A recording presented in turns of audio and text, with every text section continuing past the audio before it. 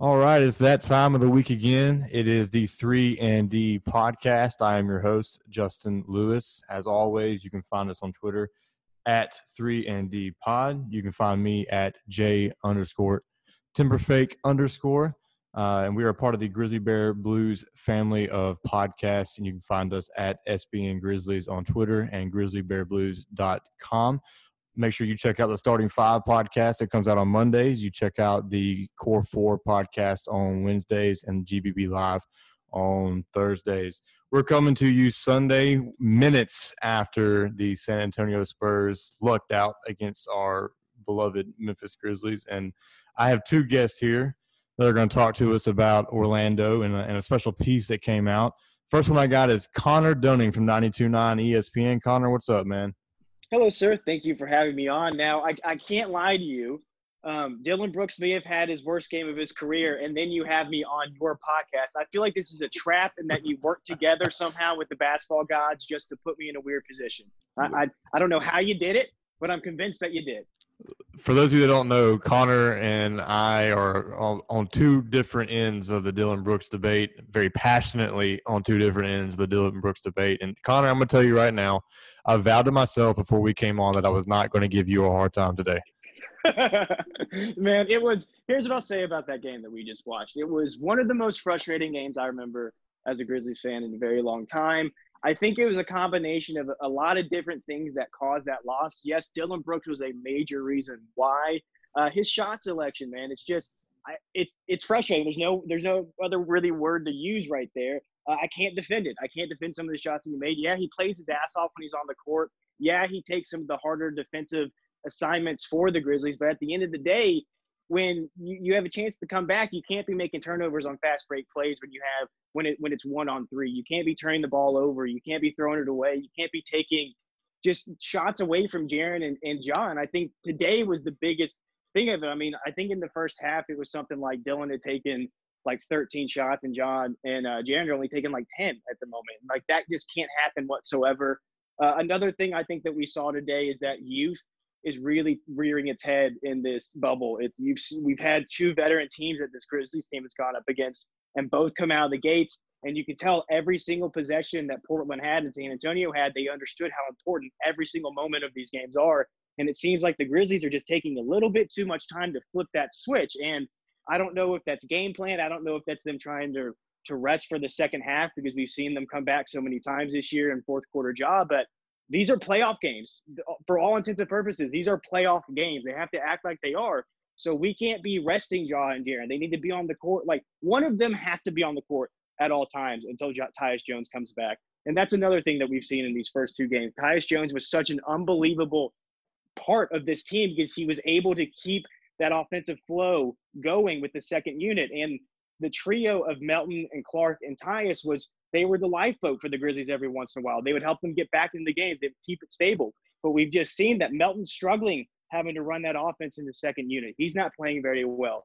Kyle Anderson's doing pretty well. I'm enjoying his willingness to shoot threes, but at the end of the day, he's not the solution there. So they've got some things to figure out, but I've seen Jenkins make some adjustments. I think that hopefully we've seen all season they've really played well against adversity. So we need them to come out swinging against the Pelicans. This really reminds me of that moment when they were playing Portland right before the season got suspended, when they had a couple tough losses and they had to beat Portland in that game, and they came out with playoff intensity. We have to see that on Monday against the Pelicans. So very frustrating day, a lot of things that need to be fixed, but luckily all of them are very fixable. And at the end of the day, they played pretty bad in their first two games, and they only lost by like a total of 5 points. So at the end of the day, it could have been much worse. No, I agree with you. Today was the one that we all tagged as a must-win. It was the only one that we were favored to win out of the 8 games that we had. We're getting help from other teams. The Trailblazers dropped one today. The Kings have lost. The Pelicans have lost twice, and we don't know what's going on with Zion. And Connor, you brought up something that I was going to bring up myself. Is I think I underestimated the impact of Tyus Jones. These last 2 games, it's completely obvious how important he is to this team and what he brings to the table. At first, I thought it's because it was Grayson Allen getting too many minutes, because he did not look that great first game, but he saved our butts today. So, dude, yes, he needs to play more. Like more Allen, less DB. That needs to be the needs to be what it is moving forward for now. Well, and I'll go with what Parker Fleming said on Twitter today is it may be time to put Grace in the starting lineup for some spacing and let Dylan just come off and be the sixth man he's destined to be. Right. Yeah. All right, so we have another guest on the podcast with us today, and I'm going to ask him to give us his quick thoughts. He did watch the game just before hopping on. We have James Herbert from CBS Sports. James, how you doing? I'm good. Thanks for having me. Thanks for coming on. Real quick, just what did you see today? What do you think the implications of this game are going forward for our Grizzlies? Yeah, it was tough, man. I mean, I am supposed to be kind of a neutral observer with these games, but I felt like a Grizzlies fan today, and I was watching this game, and it's, like just the missed threes, the kind of, poor shot selection from Dylan Brooks that you mentioned. And I think the point about Tyus is a real good one. Not even that, just necessarily Tyus himself, if he was there, would have saved the day, but I think just when you don't have a real backup point guard on the team, your team just look a lot less organized. And I think that has been an issue. It's not – Kyle Anderson has been a point guard in earlier phases of his basketball life, but I think we found out when he got to the league that was not going to be his destiny. And, he can run a pick and roll.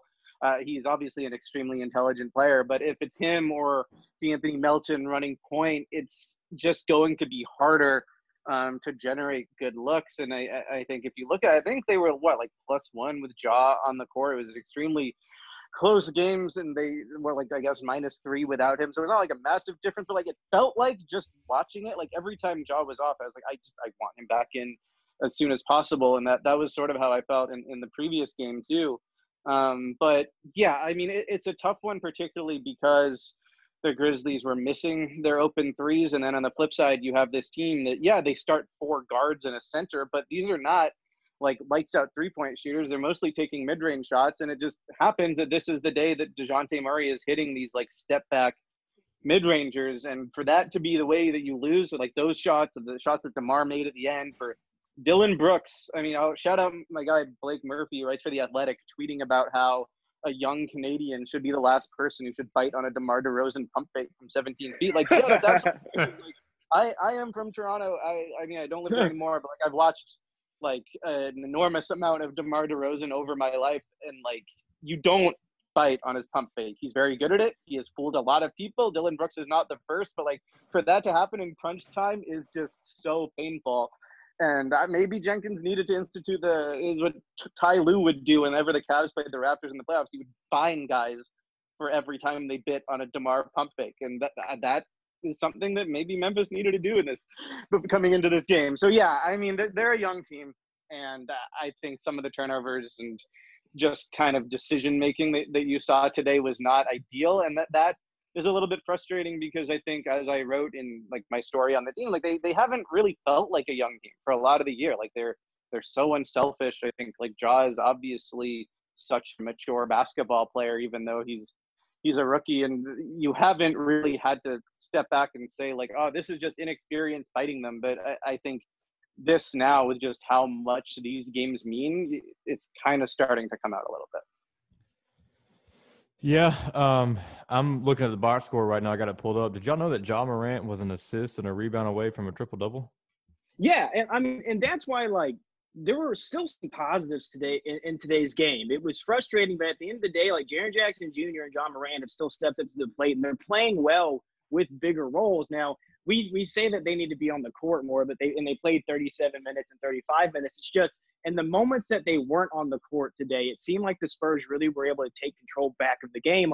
In my opinion, I think that them not starting the fourth quarter really hurt the Grizzlies because they had some momentum rolling into that fourth quarter, and then bang, bang, the Spurs all of a sudden were up by 9 just at the beginning of the fourth quarter very quickly. So that's why, when I'm talking about some of the rotational issues going on, I just feel like in these playoff games, we got to have the best guys on the court when it's crunch time at the end of the day, because you see what Ja can do in the fourth quarter. He can take over a game in a way that a 20-year-old shouldn't be able to do. It's pretty remarkable. I think he averaged 7.3 points per game in the fourth quarter this season.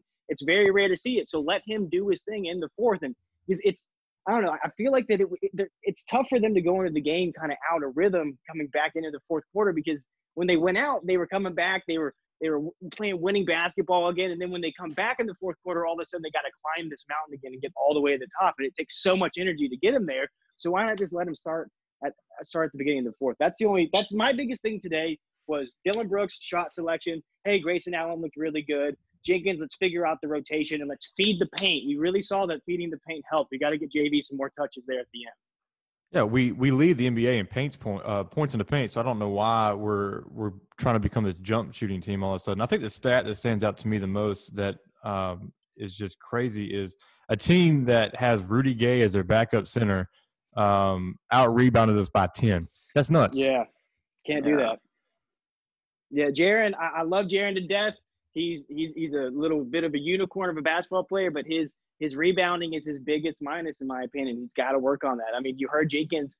I like how animated Jenkins was today, too. And then he was a little feisty in his post-game press conference as well, which I like, too. But you saw – I don't know if y'all heard it through the feed, but he basically yelled at Jaren, get an effing rebound. Like, he was pissed at him because he was letting so many offensive rebounds happen. Because we can't just lean on Jonas to do it. He can't do it all by himself.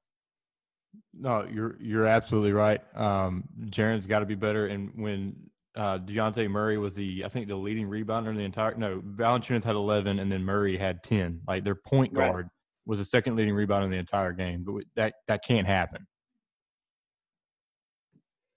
No, right. Definitely not.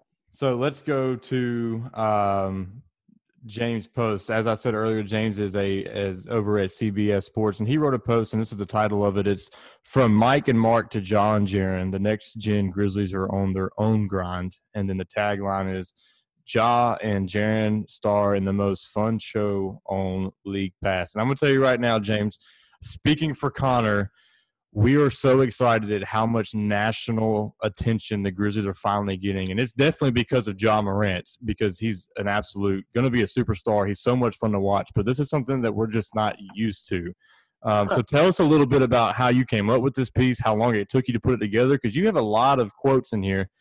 Just tell us about the process behind this piece. Yeah, well, it took me much longer to put together than anticipated. I started working on this piece in January. Like that was like I talked to Mike and Mark when they came through New York.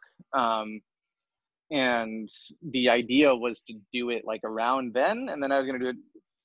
You know, it ended up getting pushed back for reasons that were kind of to the side, like other stories I was working on. I went to All-Star when I didn't think I was going to, blah, blah, blah. I thought in the end I was going to peg it to Mark's return to Memphis. Which was supposed to be on the 28th of March. And then, you know, the world shut down. And I had to kind of figure out a way to make it relevant again. So I just kind of waited and used it as sort of a way to preview the games in the bubble. But yeah, I mean, I was excited about this team from the beginning. And when they didn't, you know, it took a while for them to start actually winning games. But I think from the moment that we saw Ja play, I don't know how you couldn't be so excited about the long-term future of the franchise. And really, it was before he even got on the court. Like when that draft pick was made, you're just looking at Jaren, who, I mean, even like last year as a rookie, when he wasn't quite as good as he's been this year in a few important ways that I tried to highlight in the piece, like you could see his potential then. I remember I did something on Jaren last year, and I talked to Mark about Jaren for that story. And even in that piece, like he was effusive about Jaren and just kind of said, like, I have no idea how to compare him to anyone or like what kind of player he's going to be. Like, we'll just have to see. And then it was cool to get to speak to Mike and Mark, who just always, when they were Grizzlies, were like the most accessible all-stars in the NBA. Like they'd come in on the road and you could just go talk to them at their locker pregame. And I've done several stories where I've interviewed them, but to get to talk to them about what the Grizzlies are doing now, and to hear like, yeah, they're still watching, they're still paying attention. And in fact, like they've talked to each other about what the team is doing. And like, they like the way that they play. Like I hadn't seen stories where they'd been quoted about the Grizzlies other than like Mike had said some nice things when he came back early in the year. And I wanted to kind of make that the hook, but then kind of tell people who maybe haven't been paying as much attention, like why I've personally loved watching this team all year and what makes them unique. Like I think what sets them apart from, I mean, even if you go back and look at like in the past like 10, 15 years, like some other teams that had sort of like built through the draft and stacked their team with young guys, is like they, like I said earlier, like they don't play like a typical young team. Like they are so smart. They are so amazingly unselfish. Jaw is this guy who is a wizard with the ball, but he is not just dominating the ball and running a million pick and rolls all game and like making sure that like if he's making like, if they're scoring on a possession because he's the one that makes the pass. Like, no, like he gets hockey assists. He's happy playing off the ball and cutting, and like he doesn't need to be the guy that has like a 35% usage rate just because he was the number 2 pick. Like he is an actual team player and an unselfish guy, and it's just like I have basically thought they were the most fun show on League Pass all year, and I didn't plan to wait until late July to tell people that in a story, but that's just kind of the way it happened. Yeah, I think the coolest part about the piece, reading it, was you just said that Mike and Mark still watch and talk about it, but like in the piece, you can see just some of the quotes, especially from Mark, that he's obviously still paying attention to the team. And Mark was my favorite player when he was here. So that's really cool for me as a fan of him and a fan of the team to see that like this guy still cares about this city. He still cares about what happens with this franchise. And I wouldn't be shocked if it's something like he, retires and lives in Memphis and somehow he's around the world. He's so smart when it comes to basketball. Like he's not some type of advisor to the team when he's finally done. Connor, I don't want to take any questions from you, so I'm going to let you throw what you got out there. Well, to be honest, it's kind of going to be echoing what you were about saying. Like, for me, Mike is my personal favorite of the core 4 because there's something about being the first one and the last one that's poetic for me. But I just wanted to ask you, like, do you think that the Memphis is very weird? And I don't know if it's just our mindset because we're in the city and we're kind of a smaller market. But I'm a born and raised Memphian. And, like, the fact that the core 4, the first major successful team in Memphis, the fact that we have Tony Allen now working for the team, Zebo sits courtside, Mike and Mark still watch the games. They both still live here and they both plan on coming back here. Is that something that is normal around the NBA? Like, do usually veterans come back to cities and stay there? Do they usually get hugged by cities that they didn't necessarily grow up in? I mean, Mark did a little bit. He's more of a son of Memphis, but I don't know. It's always seemed like, and you kind of touched on it in the piece, that there's just something about this city and the connection that they have with that G&G team that Memphis is now synonymous with G&G. G&G is synonymous with Memphis. Like when you think of Tony Allen, you think of Memphis now. When you think of Zebo, you think of Memphis. Could you just kind of give some insight why you think that relationship's so special? Yeah, I mean, I think it's because of the particular character of that team, because of the way that they played. I think, every city, even cities that are not underdog cities, like people like to think like wherever they're from, like, oh, we just care about hard work, blah, blah, blah. It's like, I feel like with Memphis, like it actually like specifically fits, and people really gravitated toward the way that those guys played, the competitiveness they showed, that they stuck with it, that they, how many freaking injuries did Mike Conley play through over his time there? Like how many moments can you single out where Tony Allen was getting like a standing ovation, and he's not the type of player that generally gets standing ovations, right? Like I think it is special. I think that team had an identity that, it had changed a little bit by the time it was Mark and Mike's like final couple of years there. But I think the relationship with the fans was as strong as it ever was. And I think that will remain forever. Like I think that is one of the cool things, is like, because I think most teams, like, you can identify some people who have like passed through the organization, and when they come back, like maybe it's because they spent their whole career there, maybe it's because they were there when the team was particularly good, whatever it is, that they come back and they get a reputation, they get an ovation or whatever that would surprise people who aren't from there. I think there are some of those guys, but I think what's cool about the Grizzlies is like there's a whole kind of there's that core 4 and there's that whole era that will be remembered forever. And like, no, they didn't win a championship, but they pushed teams that did. And if certain series had gone slightly differently, like, you don't know how far they might have actually gone, or if they had just like found that like starting small forward that they needed could have stretched the floor and whatever. Like, just those conversations we had every offseason about what the Grizzlies needed to do. Like, they were never that far away from doing it. And I think the fact that they didn't doesn't really matter. It's that they played so damn hard and cared, and they played unselfishly, and they will always have that sort of connection. And I think that is really special. I think it's really nice because not always does it end well when a team trades somebody who was considered a franchise player or like a co-franchise player or whatever. And to hear that Mike and Mark are so like at peace with the transition and happy that the Grizzlies have been able to turn things around so quickly, like, that is really refreshing. And it's not always the case at all. Like this is a really super cutthroat business. And most of the time when teams talk about like, oh, we're a family, blah, blah, blah, like it's just kind of BS. But I think there is a real connection to the city, to all four of those guys, certainly to the two guys that I talked to. But I mean, you can go, like, there was a piece on Bleacher Report by Miriam Fader where like Zach Randolph is quoted about Ja and about the current teams. And I know Tony Allen has been quoted elsewhere, and like he's working for the damn G League team now. Like, it is real, Right? And that, I think that is absolutely a special thing. And it was also cool, by the way, like to see that the young guys understand that. Like Ja and Darren are both in that piece talking about how like they have ambitions. Like, they're not shy. Like they want to be even better. They want to win a title in Memphis. They want to build something equally special or more special there. But they're also like, they would never call themselves grit and grind anymore, and they know that. And that's why I think they want to embrace this like Grizz next gen thing. Wow, that was an excellent answer.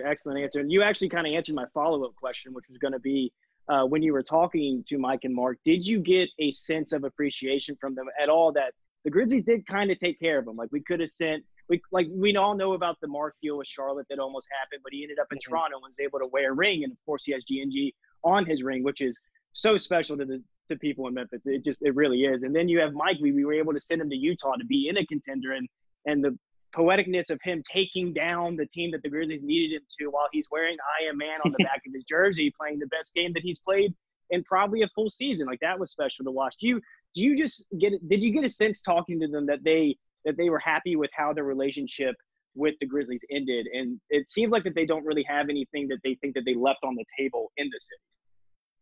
Yeah, that was the vibe that I got. I didn't ask them any questions directly about that, but that was the sort of subtext of the whole conversation, was like, they weren't annoyed that I was asking them about their former team. They were happy to talk about it. They were effusive in their praise for the young guys. And not only that, they made a point of like praising the front office and the coaching staff specifically, and praising the style of play that they had there. Like, I think if you have Marc Gasol saying, I love the way they play, you can tell that Coach Jenkins has them organized. I love Ja as a leader. Like, that means a lot more than just some random person saying that. It's because Marc Gasol is, as anybody knows who watches him, like, he is an absolute perfectionist when it comes to basketball. He's a purist when it comes to basketball. He wants things to be done the right way. And if he thought that the Grizzlies had some young guys that were like, oh yeah, they're talented, clearly, but like they're kind of out there for themselves, they just want to ISO a million times a game, then like I don't think you'd get the exact same answers as far as the style of play goes. And as far as like how the actual relationship ended, like, yeah, like I didn't ask either of them this time, but like I was there the first game Marc Gasol played for the Raptors with Madison Square Garden.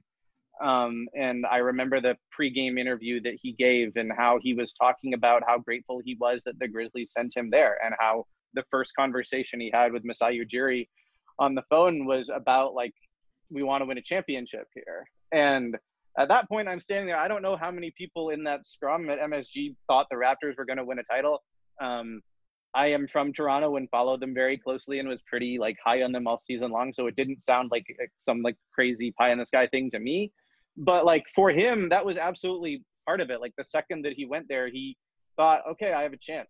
And they weren't the favorites, but it ended up going their way. And I think absolutely he is grateful that he was put in that situation. And by the way, like the Jazz, no, they're not quite contenders right now, but like go back and look at how people were talking about them coming into the season. And even now, if they had Bogdanovic, I think we'd be talking about them as like, no, they're not a top 3 favorite or whatever, but they're kind of in that second group with like Houston and whatever, like teams that could surprise, maybe get to the conference finals. And then once you're there, you don't know what's going to happen. So I think Mike went into this year thinking this was a chance to compete for a title. And I think if you go back and look at some of the things he said to other people, even though I didn't directly talk to him about it, like he was very happy with how it ended up, for sure. Right.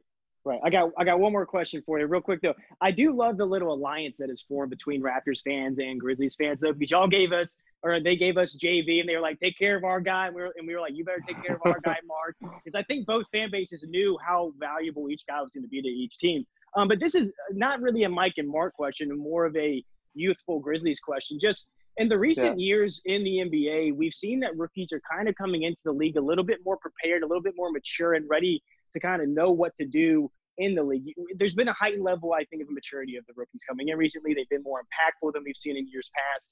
What do you think has caused that? Do you think it is guys like LeBron and D Wade and Melo and the guys coming in that have kind of left a blueprint of professionalism moving forward? Or do you think it's a social media age that guys just know that they have to come in a little bit more prepared? I mean, specifically like a team like the Grizzlies, the youngest team in the NBA, when you go down the line, we've talked about it a few times on podcasts and on 929, and guys have written about it in Memphis, is that we can trust these young guys in a way that we haven't really been able to do with young guys in the past. And we think it's just because they're just more NBA ready for some reason coming in to the season.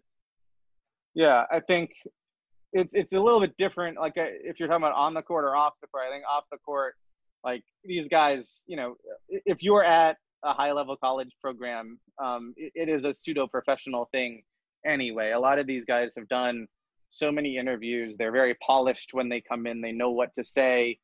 They're paying attention to, I remember like Kristaps Porzingis talking about how like he's in Latvia, like practicing his interview answers, watching like how LeBron James delivers them. Like I think you learn from your peers and you look up to those guys and you want to present yourself kind of a similar way. And I think some of these guys, they're only in college for a year, but in that year, they are learning a lot of the things that will kind of be part of their life at the next level, even though it's still going to be an adjustment for a bunch of reasons.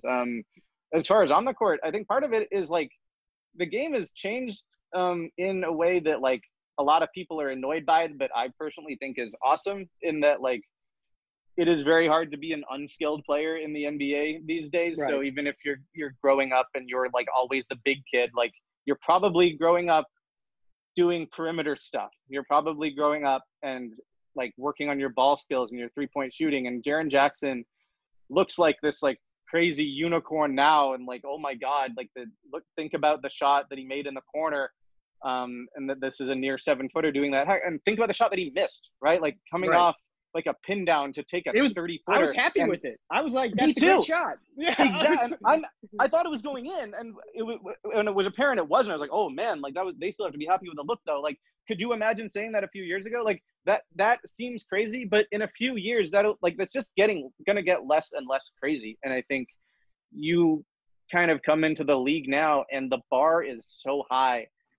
Even if you're just going to be a role player, you're not just going to be like some like brute force rebounder anymore, and you're probably not even going to be like a caretaker point guard. Like you're going to have to be able to defend multiple positions. You're going to be able to have to put the ball on the floor a little bit. Like I think of a guy like in Phoenix, like if you watch how the way Mikal Bridges has played in Orlando, and then you go back and you look how he played not even as a rookie, like earlier this year, like it is crazy that we were calling him a 3-and-D guy a few months ago. He is now like just confidently putting the ball on the floor and trying to make plays for other people and all this stuff. And I think he was one of the guys that I wrote about. I did a story a year ago. I basically said like 3-and-D isn't enough anymore. Like everybody's expecting more than that. You kind of have to do everything regardless of how big you are. And I think that's just the way the league is trending. And I think it's a league where it becomes so important to be intelligent, to be able to read the floor and make plays. And it becomes really important that you have to be able to do it on both ends of the floor. And that's part of the cool thing about the Grizzlies, man, is like Brandon Clarke comes in and like, yeah, okay, he's a bit older than your average rookie. So that's part of why you draft a guy like that. But like just immediately day one, he fits in.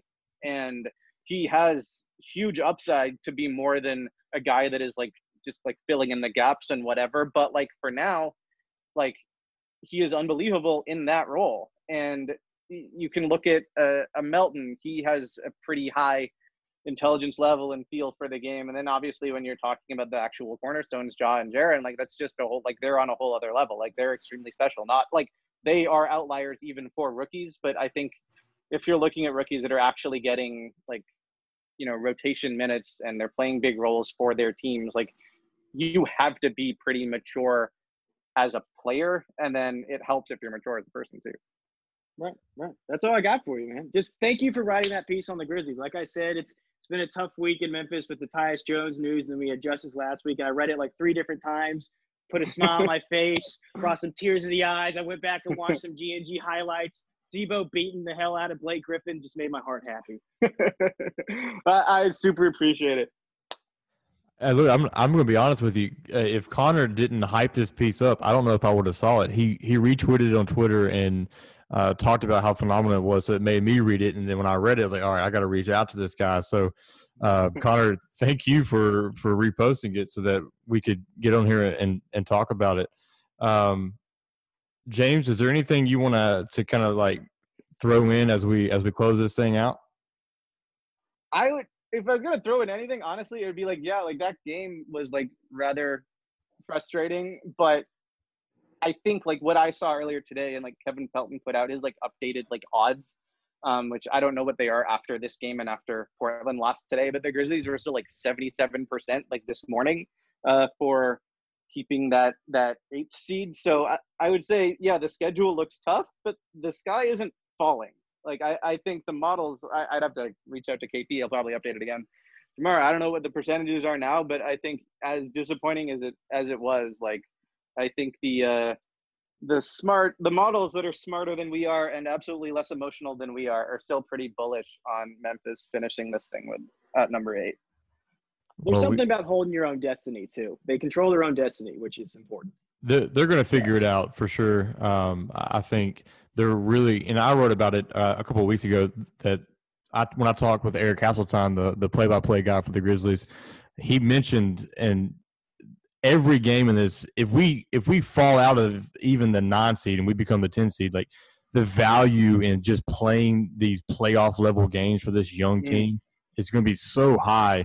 And so, like, they've gotten a taste 2 games in a row going up against Damian Lillard and C.J. McCollum in a playoff atmosphere, and then going up against Popovich in a playoff implication game. Like, they're starting to see, like, okay, this is what it takes. And I think it's going to be a game, you know, hopefully it's tomorrow they come out from the jump and be like, this is what we have to do. We've seen it. We can't start like this, and then we go from there. James, well, do me a favor real quick, and Connor, follow up with him. Tell them where they can find your work and find you guys on Twitter. So all my stories go to cbssports.com, the NBA section. I'm on Twitter at Outside the NBA, which I should probably change, but that was the name of my first basketball blog that I started in like 2009 or something. So yeah, that's about it for me. You can follow me on Twitter at cdunning929. Make sure you're listening to 929 FM ESPN from 2 to 4 every single day. I produce Gina, Otto, and Jeffrey, so you can hear the 3 of us talking about Memphis sports, basketball. We do Rushmores on movies. You can also catch a new podcast I just started with a friend of mine called Sound and Color Pod. It's on Apple and Spotify and anywhere you can find podcasts. There we just talk about the latest in movies and music, and we just kind of do a bunch of fun movie topics and stuff like that. So go check those out. Other than that, man, that's it. I'm going to toss Connor a free plug right here. That Sound and Color podcast. These 2 guys are kind of my go-tos when it comes to a new movie or some music. I'll ask them questions about it rather than going to Rotten Tomatoes. They're my personal Rotten Tomatoes. You're way too kind, sir. You're way too kind. All right. Well, James, Connor, I appreciate you guys coming on. Hopefully the Grizz can get it together. Please go check out James' piece on cbssports.com. It is definitely worth the read, maybe even more than once. For James and for Connor, this has been another episode of the 3 and D podcast. We will see you guys next week.